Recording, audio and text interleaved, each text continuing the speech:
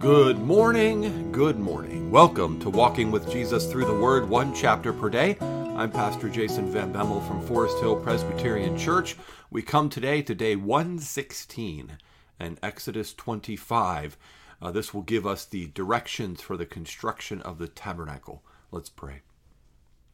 Heavenly Father, we thank you for your word and what it reveals to us about yourself, about your character, about your will, about your worship. We pray that as you speak to us through Exodus 25, Father, today, that you would change our hearts and write your truth on our hearts and compel us by your Spirit to see anew your holiness and your glory and your gospel, and help us to worship you rightly in spirit and in truth. We pray this in Jesus' name. Amen. All right, Exodus 25. The Lord said to Moses, "Speak to the people of Israel that they take for me a contribution. From every man whose heart moves him, you shall receive the contribution for me. And this is the contribution you shall receive from them: gold, silver, and bronze, blue and purple and scarlet yarns, and fine twined linen, goat's hair, tanned ram's skins, goat skins, acacia wood, oil for the lamps, spices for the anointing oil, and for fragrant incense, onyx stones, and stones for setting, for the ephod and for the breastpiece. And let them make me a sanctuary, that I may dwell in their midst. Exactly as I show you concerning the pattern of the tabernacle and of all its furniture, so you shall make it. They shall make an ark of acacia wood. 2 cubits and a half shall be its length, 1 cubit and a half its breadth, and 1 cubit and a half its height. You shall overlay it with pure gold. Inside and outside you shall overlay it. You shall make on it a molding of gold around it. You shall cast 4 rings of gold for it, and put them on its 4 feet, 2 rings on the one side of it, and 2 rings on the other side of it. You shall make poles of acacia wood, and overlay them with gold. And you shall put the poles into the rings on the sides of the ark to carry the ark by them. The poles shall remain in the rings of the ark. They shall not be taken from it. And you shall put into the ark the testimony that I shall give you. You shall make a mercy seat of pure gold. 2 cubits and a half shall be its length, and 1 cubit and a half its breadth. And you shall make 2 cherubim of gold. Of hammered work you shall make them on the 2 ends of the mercy seat. Make 1 cherub on the one end, and 1 cherub on the other end. Of one piece with the mercy seat shall you make the cherub on its 2 ends. The cherubim shall spread out their wings above, overshadowing the mercy seat with their wings, their faces one to another. Toward the mercy seat shall the faces of the cherubim be. And you shall put the mercy seat on top of the ark, and in the ark you shall put the testimony that I shall give you. There I will meet with you. And from above the mercy seat, from between the 2 cherubim that are on the ark of the testimony, I will speak with you about all that I will give you in commandment for the people of Israel. You shall make a table of acacia wood. 2 cubits shall be its length, 1 cubit its breadth, and 1 cubit and a half its height. You shall overlay it with pure gold, and make a molding of gold around it. And you shall make a rim around it, a handbreadth wide, and a molding of gold around the rim. And you shall make for it 4 rings of gold, and fasten the rings to the 4 corners at its 4 legs. Close to the frame the rings shall lie, as holders for the poles to carry the table. You shall make the poles of acacia wood, and overlay them with gold, and the table shall be carried with these. And you shall make its plates and dishes for incense, and its flagons and bowls with which to pour drink offerings. You shall make them of pure gold. And you shall set the bread of the presence on the table before me regularly.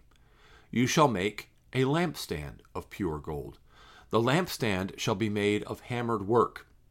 Its base, its stem, its cups, its calices, and its flowers shall be of one piece with it. And there shall be 6 branches going out of its sides, 3 branches of the lampstand on the one side, and 3 branches of the lampstand on the other side. 3 cups made like almond blossoms, each with calyx and flower on one branch, and 3 cups made like almond blossoms, each with calyx and flower on the other branch. So for the 6 branches going out of the lampstand. And on the lampstand itself there shall be 4 cups made like almond blossoms, with their calyces and flowers, and a calyx of one piece with it under each pair of the 6 branches going out from the lampstand. Their calyces and their branches shall be of one piece with it, the whole of it a single piece of hammered work of pure gold. You shall make 7 lamps for it, and the lamps shall be set up so as to give light on the space in front of it. Its tongs and their trays shall be of pure gold. It shall be made with all these utensils out of a talent of pure gold. And see that you make them after the pattern for them, which is being shown you on the mountain. That's Exodus 25 in the English Standard Version. And as always, we're using esv.org from Crossway for our on-screen text display. So this is God's instructions for the building of the tabernacle. And the first thing that we see is that the tabernacle is to be built with the contributions from the people, as every man's heart shall move him, right? Every man's heart who moves him shall receive the contribution. Or from every man's heart who moves him, he shall receive the contribution. The giving for the worship of God is not to be compulsory. There were other tithes and taxes and things that were compulsory, but for the worship of God, what we bring and what we give is to be from the heart, as the Spirit moves and as we respond to the Spirit, and as we from the heart want to give. So God wants our hearts in worship, and contributions that are made for worship, for building of a church, equipping of a sanctuary, giving of worship, those kinds of practical contributions. I think there's a biblical principle at work here that they should be freely given from the people as a voluntary contribution from the heart. And they're going to need precious things, gold, silver, and bronze. They're going to need blue, purple, and scarlet yarn. They're going to need goat's hair and tanned ram skins, and all these things that need to be given for this sanctuary. A sanctuary is where God dwells in the midst of his people. Now, our churches today don't actually have sanctuaries. They have worship rooms, they have worship gathering spaces, but they're not sanctuaries. They're not places that are sanctified and set apart to be the presence of God in the midst of his people. Instead, the sanctuary today is the Holy Spirit dwelling in the heart of each believer, and then as believers gather together, it's the gathering together of temples, living temples, and also living stones of the temple, and God dwells in his people. God dwells in our midst. So whether we're gathering under a tree or in a field or in a barn or in a cathedral or in a country church or in a city space, wherever we are, God gathers together with his people. We are the living temple of the living God. The several parts of the tabernacle all have specific purposes in what they show us about God, about his nature, and pictures of the gospel as well. So at the center of the tabernacle is the ark of the covenant. It's a box, right? But it's covered in gold. It's carried on poles. It's overshadowed with cherubim, and it has a mercy seat in the middle made of pure gold. So this represents the presence of God, the very presence of God in the midst of his people. It represents the footstool of God. It's a box because it represents the idea this is where God's feet, his throne is in the heavens, and this is where his feet touch the earth, is in the mercy seat. And where you would come to the foot of a king to plead for mercy, you would bow down at his feet and you would plead for mercy from the king. We can think of the woman, the sinful woman in Jesus' day who came to him and who anointed his feet with perfume and washed them with her tears and dried them with her hair. She was coming to the feet of the king to plead for mercy, and she was overwhelmed with gratitude for how much she had been forgiven. So the mercy seat is there, and it's all covered in pure gold. Notice everything inside the tabernacle is either made of pure gold or covered in pure gold. Because gold, when it's polished up, it reflects light in a way that glows. It glows with a glory, right? There's color, there's light, there's a feeling of warmth. It has this fire-like sense to it, and it is a reflection of the glory of God. So the mercy seat sits between the law of God, which inside the ark is going to be the testimony, which will be the 10 Commandments written on 2 tablets of stone. And so between the law of God and the high priest representing the people of God is the mercy seat, which only once a year would the high priest have access to the mercy seat, and he would always sprinkle the blood of atonement. So blood would make atonement for the people who had violated God's law and who needed mercy from the high king. Of course, that's a picture of what Christ would do for us on the cross when he makes perfect atonement. And you have the cherubim, right? They represent the throne of God in heaven, where there are 4 living creatures around the throne of God. Here there are 2 cherubim over the mercy seat, and the mercy seat's on top of that ark. Then you have a table. There's a table where you would have bread, right? The bread of the presence. So the bread of the presence represents the Christ, of course, who is the bread of life.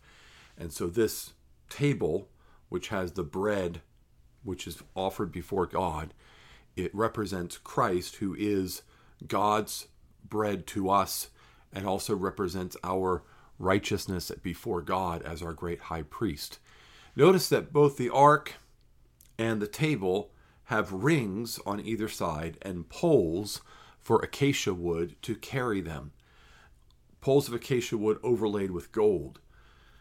These articles of furniture within the tabernacle were not to be touched by God's people, for God is holy, holy, holy. So the fact that they're covered in gold shows the glory of God, and the fact that they were not to be touched by God's people and carried about symbolizes the holiness of God. And so you have these poles, and we know that when God's people departed from this procedure, like David bringing the ark up into Jerusalem on an ox cart instead of on the poles carried by the Levites, they got in trouble, right? And God judged them for that, because God's holiness and his glory are absolute and uncompromised.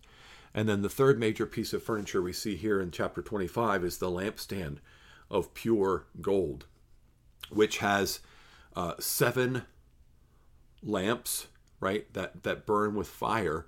We're told in Revelation that the Holy Spirit is 7-fold spirit, right, going out from the throne of God into all the world. And 7 is this number of the divine work. And so the mercy seat represents the feet of God the Father, where atonement is made before the holiness of God for our sin. The bread of the presence represents God the Son in the bread of life, and the lampstand represents God the Holy Spirit, who illuminates all. Without the presence of the Holy Spirit, everything would be dark. We wouldn't be able to see. We wouldn't know what was going on. And the Holy Spirit is the one who gives illumination and who shines the light of God so that we can see and we can know God. So we have Father, Son, and Holy Spirit represented in the mercy seat and in the bread of the presence and in the fire of the lampstand and the seven lampstands. And notice that the lampstand is beautiful. It's like a tree. It's like a flowering tree, like an almond tree, which should hearken us back to the tree of life, which is in the midst of the Garden of Eden, that the people of God were excluded from when Adam and Eve sinned, and they were kicked out of the garden, and the cherubim guarded the way. So we have cherubim here, just like cherubim guarded the way to the tree of life. You have a picture of the tree of life in the lampstand, which also represents the Holy Spirit, who is the giver of life. So all of this is being shown. And notice at the very end of the chapter, God says to Moses, "See that you make them after the pattern for them, which is shown you on the mountain." There's a pattern that God is revealing in these things, and so everything is really important, and God impresses on Moses how important it is to make them after the pattern shown to him. Now, Hebrews tells us that this pattern is actually a reflection of how the heavenly sanctuary is, where Christ entered on our behalf and where he sits as high priest at the right hand of the throne of God, and where there's an altar before the throne where the saints make intercession and the incense is lifted up as the prayers of God's people. So what we have in the tabernacle is a picture on earth of heaven. It's a reflection. So you've seen maybe pictures of like a lake in the mountains that's so clear that you see the mountains reflected in the lake, and you see this sort of double vision. It's almost hard to tell which one is the real and which one is the reflection. Now, the earthly tabernacle was a dim reflection, but it was still a reflection of heavenly realities in earthly form. And so every aspect of this, the glory, the holiness, the blood of atonement, the bread of life, the light of God, 7 lampstands, the tree of life, all of this is so rich in telling us that God is holy, that he is glorious, that blood is needed to make atonement, that the bread of life is both given to the people, the priests, and given to God as an offering represents the body of Christ. And then we need the Holy Spirit's illumination. All of these things are showing us who God is, what God is like, and how we may approach him, which is ultimately going to be fulfilled in Christ. So it's a great picture. We'll continue unfolding it tomorrow as we look at chapter 26. Let's pray. Father, thank you for the picture of your throne room and the picture of the gospel that you gave us in the tabernacle. Help us to understand and appreciate and to deeply respond to these things from the heart, that we would worship you in the beauty of holiness, that we would love you for your glory and majesty, that we would know our need for Christ and his atoning blood, and for the bread of life to nourish us, and for the Holy Spirit to illuminate us, and that we would desire to be in your presence, and that we would know that it is only through your mercy and your Son and your Spirit that we can draw near to you in worship. We praise you, Father, in Jesus' name. Amen. Amen. Well, thank you for joining me today for day 116, Exodus 25. Tomorrow, day 117 will take us to Exodus 26. Have a blessed day in the Lord.